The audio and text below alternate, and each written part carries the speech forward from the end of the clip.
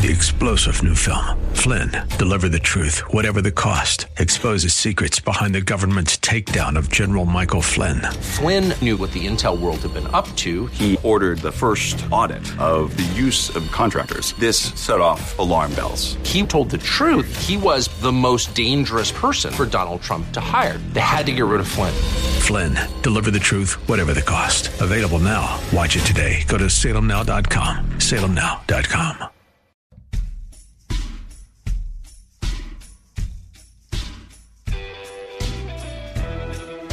This is Sean Azzaro, and you are listening to Reaching for Real Life.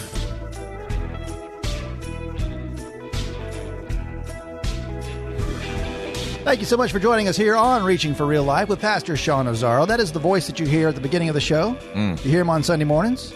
Did you do a book on tape for your Oh, yeah. No, I did the audio. Where is that? Pilgrim's Guide. Can I get that on Amazon too? Yeah, you can get it at Amazon. You can get it at... Audible. I've got the guy, the introductory guy. Yeah. This is Audible. That guy. That's the best. I've got that guy doing the books. That's cool. Have you seen this? Now, this has been on my Facebook feed a lot here. It is Snoop Dogg reading the Bible. I don't have that. It's a deep fake thing where they take his voice and they can make him say anything, and so he can read John. So he didn't really do it. No, it's a manipulation of his voice. Yeah, exactly. Snoop Dogg. Exactly. Well, okay, sure. I mean, I think that would bring it to life for some people. The thief comes to for shizzle and all that good stuff. That's pretty cool. Hey, again, welcome to Reaching for Real Life with Pastor Sean. We are back in the hollow halls of the Real Life Amphitheater. It's kind of chilly, misty out there, Pastor Sean. The weather's good. Nothing's leaking today. That's good. Yes, that is good. And it's not as cold as it was last time we were in here. I like that too. But Pastor Sean, a lot going on always, all the time. By the way, happy Valentine's Day. Is that? Oh, yes, of course. I've been making my feverish preparations. As you should. There's lots going on. Let's see. We've got the Super Bowl this Sunday. Yes. We've got the State of the Union tonight. By the time this airs, it'll be... That's right. You'll have already heard the State of the Union. You'll have been just captivated by the State of the Union. I know. I can't wait. I couldn't even watch the State of the Union when Bush was doing it. I couldn't sit through a whole one with any president. Just there's cringe throughout. Well, every level. It's not only that. It's if you could just, we're so weird divided, and you've got one half clapping for everything their president says, and then the next president then clap for nothing. It's like, dudes, come on. It's like we're not even grown-ups. We can't have any sense of unity on anything. And it used to be that there was at least a little more. If a Republican president said something that supported things that Democrats held dear, the Democrats would clap. Yeah. Well, it doesn't feel like that's the way it is anymore, and vice versa. Yeah. So, yes, with that, our annual illustration of division is tonight, and it'll be great. Well, I dare say that the State of the Union is good here at River City Community Church. And before we kind of dig into what we want to talk about today, Pastor Sean, I also want to acknowledge there, too, that there's this global thing going on with this horrible earthquake that's happened in Turkey. Affecting the neighboring countries, et cetera. And again, earthquakes and war. And, here we go again, Europe. Right. What's the pastor's perspective on that? How do we pray for these people? How do we help these people? Well, I think I think that what you said, you already gave it, right? We pray. We pray, and then as we have opportunity with people that we know who are serving or ministering, we support where we can. Whenever there's great catastrophe like that, we love Samaritan's Purse, Franklin Graham's organization. They're always among the first there on the ground. One of the things they do so well is they connect with the Christian church, and they launch and stage from Christian churches to go and minister to these places, so that people, even when they leave, there's a connection, there's a place for them to go to continue to get support and help. And so I think you pray, you look for places like that where you can serve and help, and then you do everything you can. The wars and the rumors of wars, that's one of those things that it's tough, because I've been around long enough to know, multiple times in our history where there was war going on, and then there's earthquakes, and people right away start saying, is this what Jesus was talking about? Is this going to be the second coming? And I say, I don't know. I'll say it, no. I've seen it enough times in my lifetime. Right. We're a long way from that. I don't know. The Lord could come any day. I don't know. Yeah. That's the thing. Jesus said we don't know. And the point, I think, and it's so important, I think he wanted that first generation of Christians, first century, and every generation after, living with the understanding that this isn't forever. And whether, and I've said this before, I'll say it again, whether he comes through the rapture of the church or the second coming, or whether get hit by a bus on the way home, he's coming for us. The point is we're supposed to live with an eye on eternity. We're supposed to live remembering that this material world, this life is not all there is. So remember, we are living for something eternal. Heaven is real. The spirit world is real. Yeah. Live with an eye on eternity. Yeah. Again, bringing it back to the United States, besides Valentine's Day, State of the Union, Super Bowl, all these things. Well, it's also Black History Month. It's February. Happy Black History Month to you, Barron. I'll take that. Back at you, Pastor Sean. We talk about these issues a lot on this program. This is something we do talk about because it's in our culture and it's something we celebrate. Well, yeah. It's, a lot of people today ask the question, okay, we've come so far. Why do we need Black History Month now? Okay. Actually, Black History Month began as Negro History Week, 1926. Wow. It was supposedly chosen because it coincided with the birthday of Abraham Lincoln on February 12th. And later on, it was expanded. Other groups contributed and added celebrations and remembrances and different things. And it was actually 1970, like 1969, the idea in the 1970 actually implemented at Kent State University.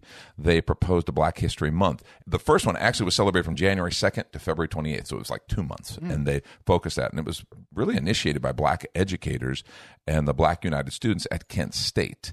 It wasn't until 1976 that President Gerald Ford, he's the one who recognized it officially during the celebration of the bicentennial. So that was kind of a neat, United States 200 years old, and it kind of came into national recognition. It became a national thing that's done, and so it continues to be done to recognize the achievement of Black educators, Black leaders. Our school is actually participating and just highlighting Black history in the United States, the contributions of Black leaders and educators and different just influencers. Yeah. And I think it's an important time. Some people really do think, well, but aren't we kind of now that's a part of history? It's just a part of American history. And honestly, I would love to see the day, because I'm all about unity. I would love to see the day when it's just a part of history, and it's Black. It isn't Black history; it's American history. Because that's what Morgan Freeman said. Did you see that interview that he did with Mike Wallace a while back, a long time ago? He goes, I don't want a Black History Month. He asked Mike Wallace, "You're Jewish. Do you want a Jewish History Month?" And Mike says, "No, I don't need that." And he goes, "Well, I don't want Black History Month either. Why can't it just be American history?" To your point. Well, and I think that's a great perspective. There's so many things that have complicated this simple objective of saying, hey, there's a group of people who grew up here, whose parents, grandparents, great-grandparents grew up here, were impacted by slavery in the United States. And I just think it's important that we understand their experience. I think it's important that we make sure we're hearing that, because that shaped the direction of this country. This country was founded at a pivotal time. One of the important things that happens in Black History Month, and I think it's important that this actually happened, accurately teach the history of slavery in the U.S. and the world history. One of the things that I think is a distortion, I think some people try to say that, well, slavery is a uniquely American thing. No, it's not. That's just an uneducated, and anybody who buys that, just like, dude, pick up and read a book. Slavery has existed for thousands of years before the United States, before any of this was thought of, before Europe, before Europe was in its current form. Obviously, slavery has been something that has been a part of world history, where one people was strong enough to subjugate another. They did it. We all know, obviously, as Christians, we have the Old Testament. We know the Jewish people were slaves. The Hebrew people were slaves under Egypt.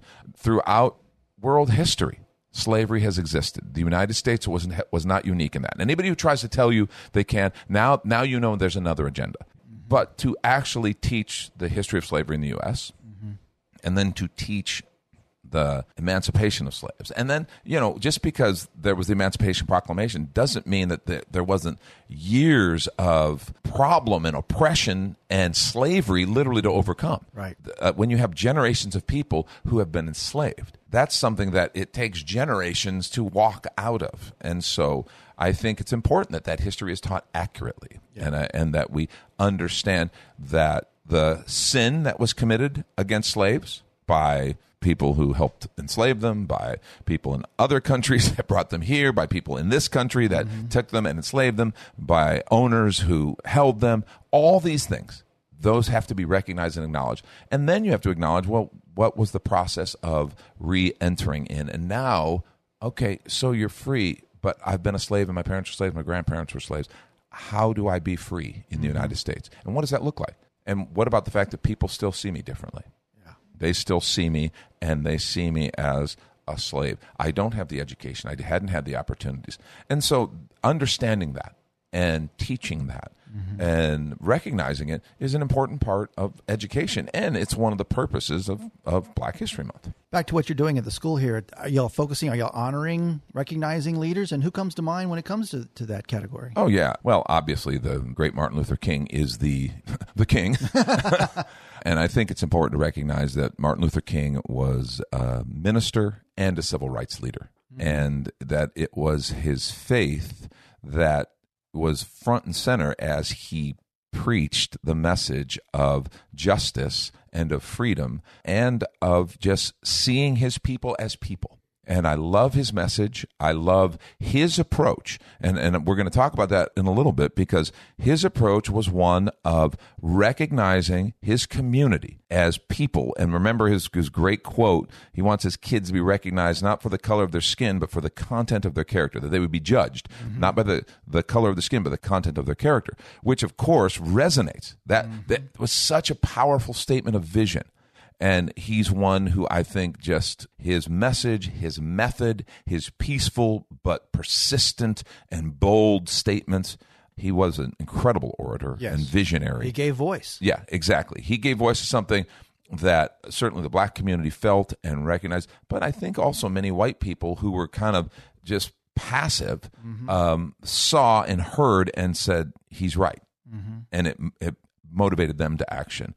We had Dr. Shelby Steele on our podcast. That's right. He is a fellow at the Hoover Institute at Stanford University.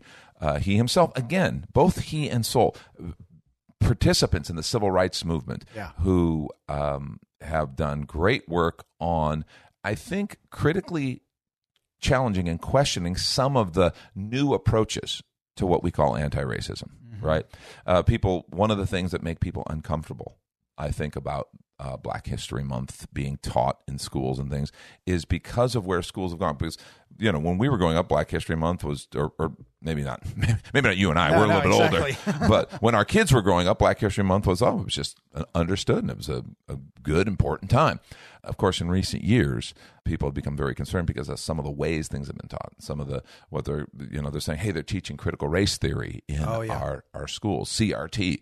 And it's like, well, usually they're not, because CRT is a complex legal theory, but it actually is really influential in what we'll call the new anti-racism that is being taught in many schools and many education schools and many teachers. And it's just this framework, and it's kind of redefining the founding of America, redefining how race should be resolved. And it's something that I unapologetically say no. Yeah. I reject. I really want the focus to be on unity. And if you're listening to this and you kind of have some concerns about this and say, hey, how do I respond in the face of, some people are very concerned. I mean, I even heard from people who are concerned, wait a minute, our schools recognizing Black History Month, are we doing that in a good way? Or are we doing it in the way? There is a politic behind it. Right. Exactly. More specifically, I'll just say this. I'm very proud to be here from South Texas in San Antonio, which happens to host the largest Martin Luther King March in the country. Wow. And 200,000 people, I guess, maybe participate in that every year. It's COVID killed it, and it's coming really back strong. Right. But so help me, that is the picture of unity, because in a dominantly Hispanic town, where again the Black community is the smallest one compared to the Hispanics and the white, and it's a beautiful exhibition, of that displayed. Right. But there is a politic in there with the Black Lives Matter signs and the divisive, maybe who's president or whatnot. Yeah, so I can understand that concern. Right. How do you do it the right way, Pastor Sean? That's such a great question, and that's the problem. The Black Lives Matter movement has done so much harm to the cause of unity and true the eradication of real racism in the United States, because it went so far beyond. Of course, Black Lives Matter. Of course, Black Lives Matter. Everybody understands and agrees with that idea. But then this idea, all these other things were tagged along. And when you start attacking historically the whites in America, and you start attacking all white people are racist, all white people are privileged, it's like, okay, that is a Marxist-based, divisive kind of power play. And that's really what it is. It's a way to shame a group of people into doing what you want instead of actually working to bring equality and working to bring unity. That's the thing I want to just say over and over. The main thing that I want to encourage is that we are wanting to focus on unity as we teach. Hey, you're listening to Reaching for Real Life with Pastor Sean Azzaro. Pastor Sean, I recently heard someone say, and boy, this is kind of a biggie, under the umbrella of the church, and this program's a lot about the church's perspective, or how do we as Christians handle this? Why are there still black churches and white churches? If you want to see division, they say, well, it's happening still in the church. That's a great point. A lot of people talk about, Sunday morning is the most segregated hour of the week. I think that's a bit deceptive because, honestly, churches are communities. They're based in communities. Generally, people live close to their churches. They're voluntary. We choose. True. We choose who we go to church with, and their styles. There are styles that I'm comfortable with. So people choose based on those things. I don't go to any churches and see whites only, blacks only. You don't see that, okay? Right. I've gone into an all-black church. Which is awesome, by the way. Yeah, and I was welcomed. I was welcomed. Yeah. Yes. Do I stand out? Yes. And I'm sure my black brothers and sisters have walked into some white churches and completely stood out. You go to bigger cities, and where they're larger churches, and they're probably much more blended.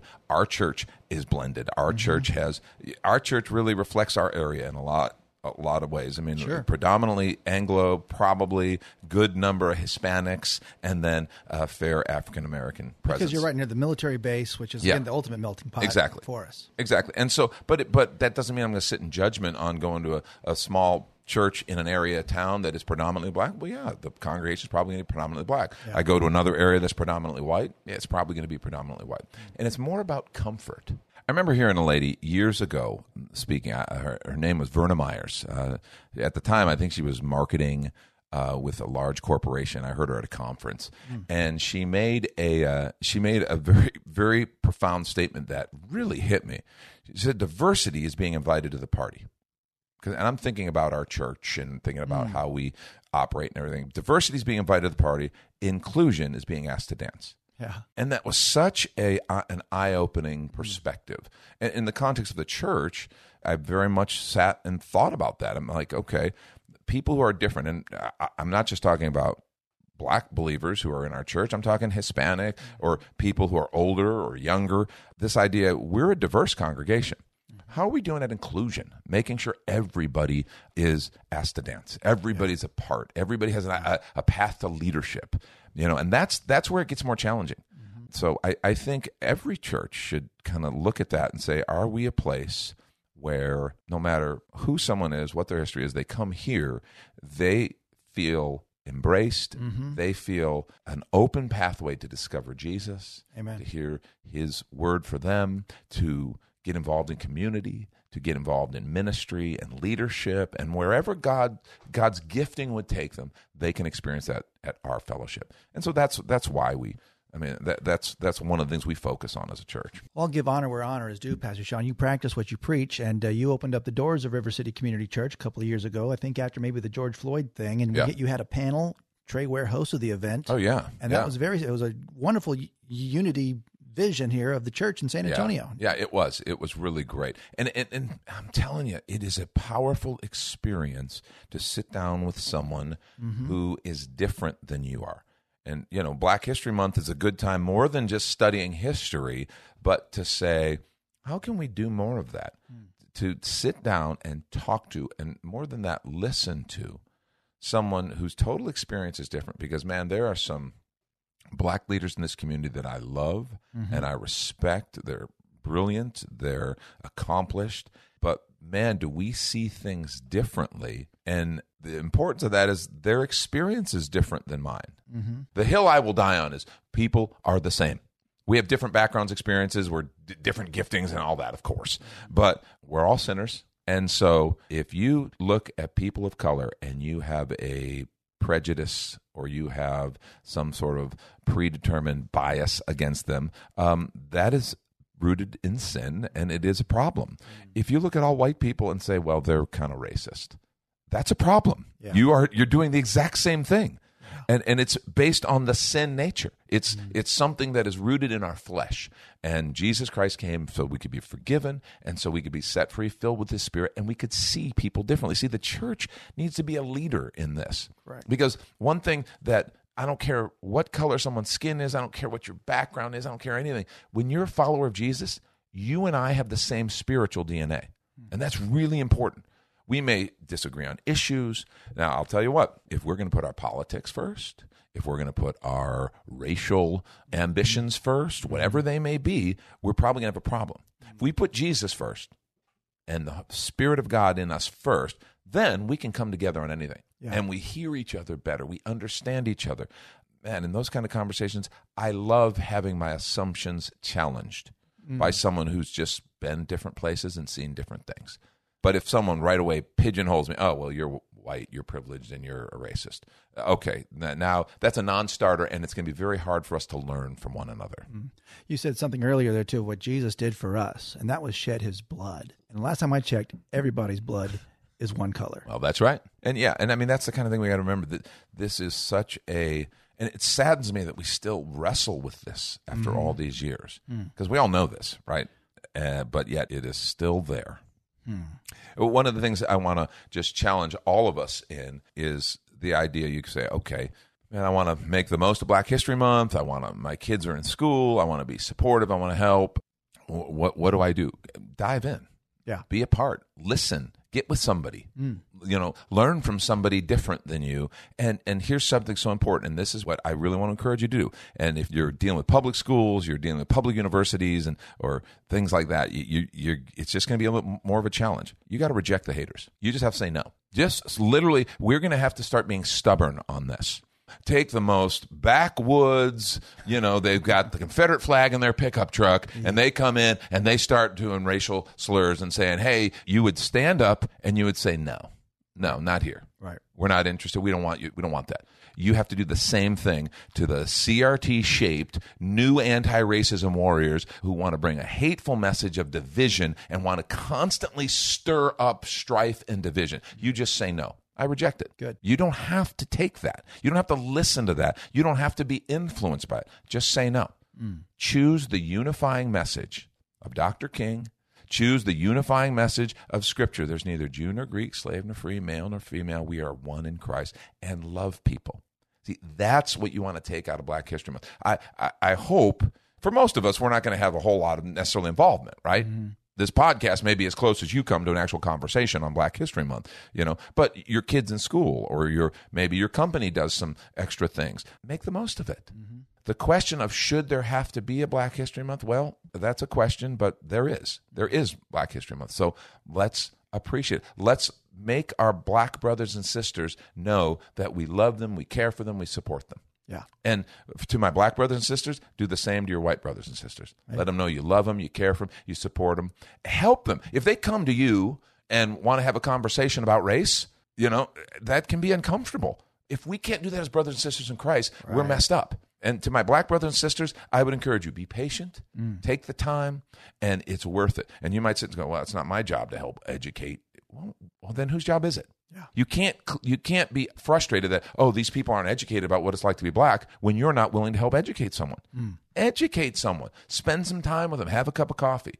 That's how it happens. And we as Christians, man, if we can't do this, nobody can. And I believe the church is the key, because I think the church, there are the glimpses of, man, you get to see the glimpses of these communities that are blended culturally, racially, socioeconomically, and it's a beautiful thing. All right, Pastor Sean, final question, my friend. In the history of man, this is the first year that 2 Black men are quarterbacks in the Super Bowl. Is that true? That is true. Wow. Prediction. Oh, dude. Kansas City Chiefs, Philadelphia Eagles. I don't know. A lot's going to depend on the ankle of Patrick Mahomes. Yes. Because here's the thing. Philadelphia's defense is just tough and brutal. Jalen Hurts is outstanding, and their offense is great as well. Man, Patrick Mahomes is just different. Yeah. If he's loose, mobile and able to move around, he just sees things other people don't see. He can be falling down, and watch him play. He's like a kid on the playground. He's having fun, falling down, being tackled, and he'll flip the ball, 25 yards to an open tight end, and you're like, dude, seriously? Yeah. So I don't know. I feel like, man, prediction. I'll go. I'll commit. One of these guys. The Bears aren't going to win this year. I will, based on because I don't know about the ankle of Patrick Mahomes. Yeah. Right. I'm going to say the Chiefs. Go. Oh, I'll say the Eagles. All right. I'll see you next week. Okay, I'll see you next week. Take us home, Pastor Sean. Hey, thanks for listening, and it's been just great to be with you and having a conversation. Again, if you're in our area, come by River City Community Church. We meet 9:30, 11:30 on Sunday mornings. We'd love to have you. We're in the middle of a series called Gospel People. It's a study of the book of Colossians, and it's been great. Let me just pray for us before we go. Lord, thank you so much just for our listeners and for this month, Black History Month. I pray that we would not get involved in the politics of all of it, but that we would just be grateful for an opportunity to learn and grow and understand someone who's maybe different than us in our community. And that's whether we're white or black. I pray that we would take this opportunity to connect with someone who's a little bit different, and that would be a blessing. Lord, we thank you. We bless you. In Jesus' name, amen. 3-star General Michael J. Flynn, head of the Pentagon Intelligence Agency, knew all the government's dirty secrets. He was one of the most respected generals in the military. Flynn knew what the intel world had been up to. He understood its funding. He ordered the first audit of the use of contractors. This set off alarm bells.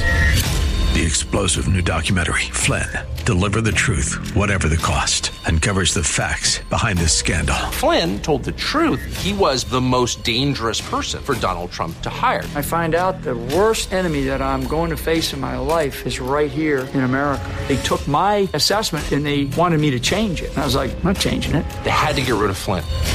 With in-depth interviews, archival footage, and never-before-seen personal records of the man behind the headlines. I just felt like I was drowning. Flynn, Deliver the Truth, Whatever the Cost. Available now. Watch it today. Go to salemnow.com. salemnow.com.